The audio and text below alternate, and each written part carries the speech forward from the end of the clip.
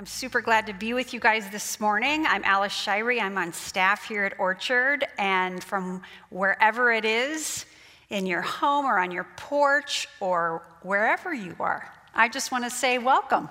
We're super glad you're worshiping with us this morning. This morning's teaching and this whole service actually is kind of a bridge between the last two Sundays, which have been Jeff and Brian kind of talking about the vision of Orchard Hill Church for this coming ministry season, and a bridge between then next Sunday, which is the kickoff of our, Sunday the September of Labor Day, the kickoff of our September series, which is all about what it looks like to follow Jesus during times of turbulence. And I was thinking about turbulence. I hate turbulence. I'm not the only one I know when you're flying, but I thought, you know what, if God were a pilot, he would have announced quite a few months ago, you're going to need to return to your seat and put your seatbelts on, friends. We're in for a little bit of bumpy air. And as I was thinking about that, I wanted to ask all of you, and you can raise your hands at home amongst yourselves, how many of you have been afraid of something, anything, little or big, anything, in the last 6 months? Raise your hands. I have to imagine hundreds, if not thousands, of hands going up across the Cedar Valley and beyond. I need to admit to you all this morning that over the last few weeks, I have been caught in a snowball of fear, anxiety, and worry. And it started so small, just kind of an everyday worry that I picked up and started to think about. And then somehow, without my realizing what was happening, that snowball just started rolling downhill faster and faster and faster and picking up more and more snow as it went, getting bigger and bigger and bigger. And I started to feel really uncertain about the future. And through some of the learning that I did to try to understand myself, I learned that when humans are faced with fear and uncertainty about the future, many of us, not all of us, but many of us, start to imagine all kinds of possible negative outcomes that could happen about what we're concerned about. And then we spend all of our time and energy worrying about how terrible it might be if any or all of those potential negative outcomes occurred. This is why Jesus, in the Sermon on the Mount, Matthew chapter 6, verse 34, said this very incredible couple sentences. He said, "Therefore, do not worry about tomorrow, for tomorrow will worry about itself. Each day has enough troubles of its own." And I say to Jesus, amen, Jesus, amen. Truer words could not have been spoken. But we do worry, don't we? We all feel fear. Even the biggest and the toughest people here, I'm thinking right now of Doug Tinson, I bet, feels fear. And we don't need to be ashamed of fear. It actually is a God-given gift, and under the right circumstances, it can save our life, right? Like when we step into a crosswalk and we hear screeching tires. Fear is what energizes our otherwise sluggish bodies to leap out of the way of that car with the lightning speed of Usain Bolt. It can save a life. And our brains have actually been trained over centuries to always be scanning the horizon for danger. This is super important. And there's this fear center of our brains. It used to save our lives when we lived in caves and lived in fear of the saber-toothed tiger and the woolly mammoth.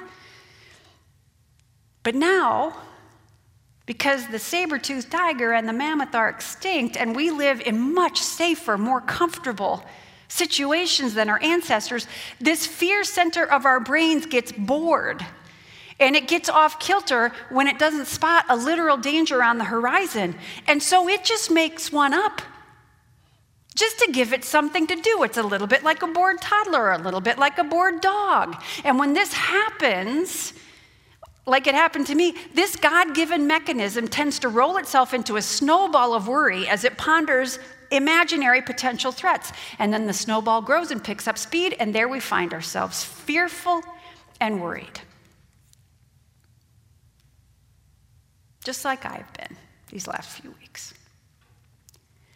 Now, we all know, and many of us are experiencing this now, that there are times in life when what we actually fear actually happens. It does. But very often, a lot of what we fear never comes to pass. Those imaginary things the fear center of our brain makes up and then fixates on never happen. And despite this objective truth, our worry about tomorrow often steals today right out from under our feet and moves us into the land of what ifs. Do you know this land? What if my kids never go back to school? What if we run out of toilet paper for real this time? What if church never goes back to the way it was? What if I get sick? What if I lose my job? What if the Cubs never, ever, ever again win the World Series? Don't you hate the land of what ifs? I hate it. But let me share a truth with you that the fear center of our brains doesn't want to acknowledge. We have never known what tomorrow brings. We've never known. Control and a sense of certainty are merely illusions we all engage in order to function. But even James writes about this in the 4th chapter of his letter when he's talking about people who say, well, tomorrow I'm going to go here, tomorrow I'm going to go there. And he says, why, you do not even know what will happen tomorrow. The only moment we have certainty about is this moment right here. This is it. And one more bit of tough news for the fear center of our brains. We've never been promised a life free from suffering. Again, Jesus in the Gospel of John says, in this world, you will, not you might, not maybe, but you will have trouble. So we are promised this moment, and we are promised trouble, which is why we sometimes feel fear. Exactly how we find the disciples, the followers of Jesus, right after Jesus was crucified in broad daylight. And Jesus' followers, at that point, after their rabbi has been killed, crucified, they're in real danger, life-threatening danger. And we pick up their story just real briefly in John chapter 20, starting with verse 19. This is what the gospel writer John says. On the evening of that first day of the week, when the disciples were together with the doors locked for fear of the Jewish leaders. Catch that word, fear. Jesus was dead, the authorities were out for their blood, and the disciples were huddling behind locked doors, quaking in fear.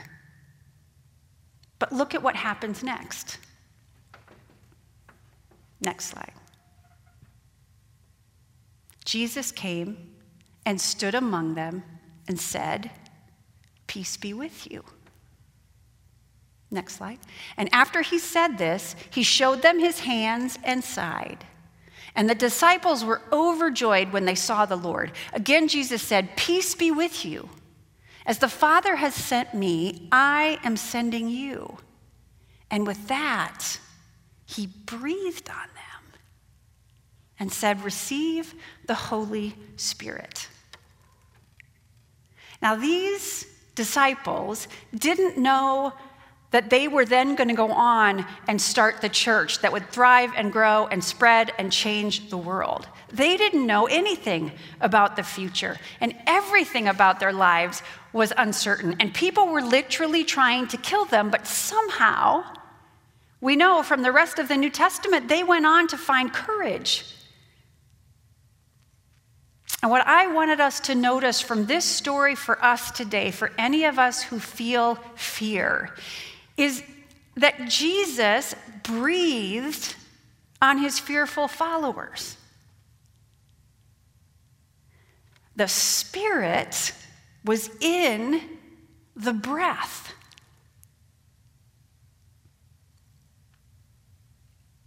And I believe that all of us, young and old, no matter what kind of fear we're facing or will face soon, we can find courage in the midst of uncertainty about tomorrow by grounding ourselves in this present moment, which is all we've been given, and by grounding ourselves in our breath. Now, stay with me here just a minute, because we don't think about this very much. Jesus breathed on his followers and said to them, "Receive the Holy Spirit." And they went on to change the world. That same Spirit, the Apostle Paul tells us in the rest of the New Testament, is in you. It's in me. It's in all who believe. That same Spirit that raised Jesus up from the tomb, that same Spirit that empowered those chicken little disciples, that same Spirit is as close to you and as close to me as our next breath. I'm going to skip this next slide, Johnny. I want you to think about how your breathing is when you feel fear. Mine is short and shallow and distracted and kind of panting and doesn't really provide my body with oxygen. But the breath of the Spirit is deep and slow and focused and powerful. And if we are to live in these fearful days with courage, in spite of fear, I believe we must stay in this moment, the only moment we've been promised, by settling into our breath, by paying attention to every in-breath and every out-breath, even with our masks on. And picturing, this is what I've done over these last few weeks, picturing as I breathe that Jesus himself is breathing his Spirit, his courage, his power, his eternal safety into my life. And when we feel fear, we need to slow our breathing way down. In fact, our bellies should expand when we breathe in. Friends, we're killing ourselves by trying to hold our stomachs in all day. Take off your Spanx, stop doing it, and breathe. Breathe in, let your belly go out, and then gently contract your belly when you breathe out. And picture the Holy Spirit himself inhabiting your entire body, mind, and spirit. And kiddos, teenagers, you can do this when you're scared too. Slow your breathing down. And as you breathe this way, picture Jesus himself filling you with the Spirit's courage. Your breath, my breath, can be a reminder that God is with us, that God is mighty to save, that God's Spirit is already at work addressing whatever issues we are scared about. And every moment of every day, no matter what our fear is, you and I can inhale the powerful Spirit of God who is already in us and with us. This is one of the places that I've found my courage over these last few fearful weeks. And I hope that you can too. The Spirit of the living God lives and breathes in you and in me. Let's pray and continue to worship that God. Amen.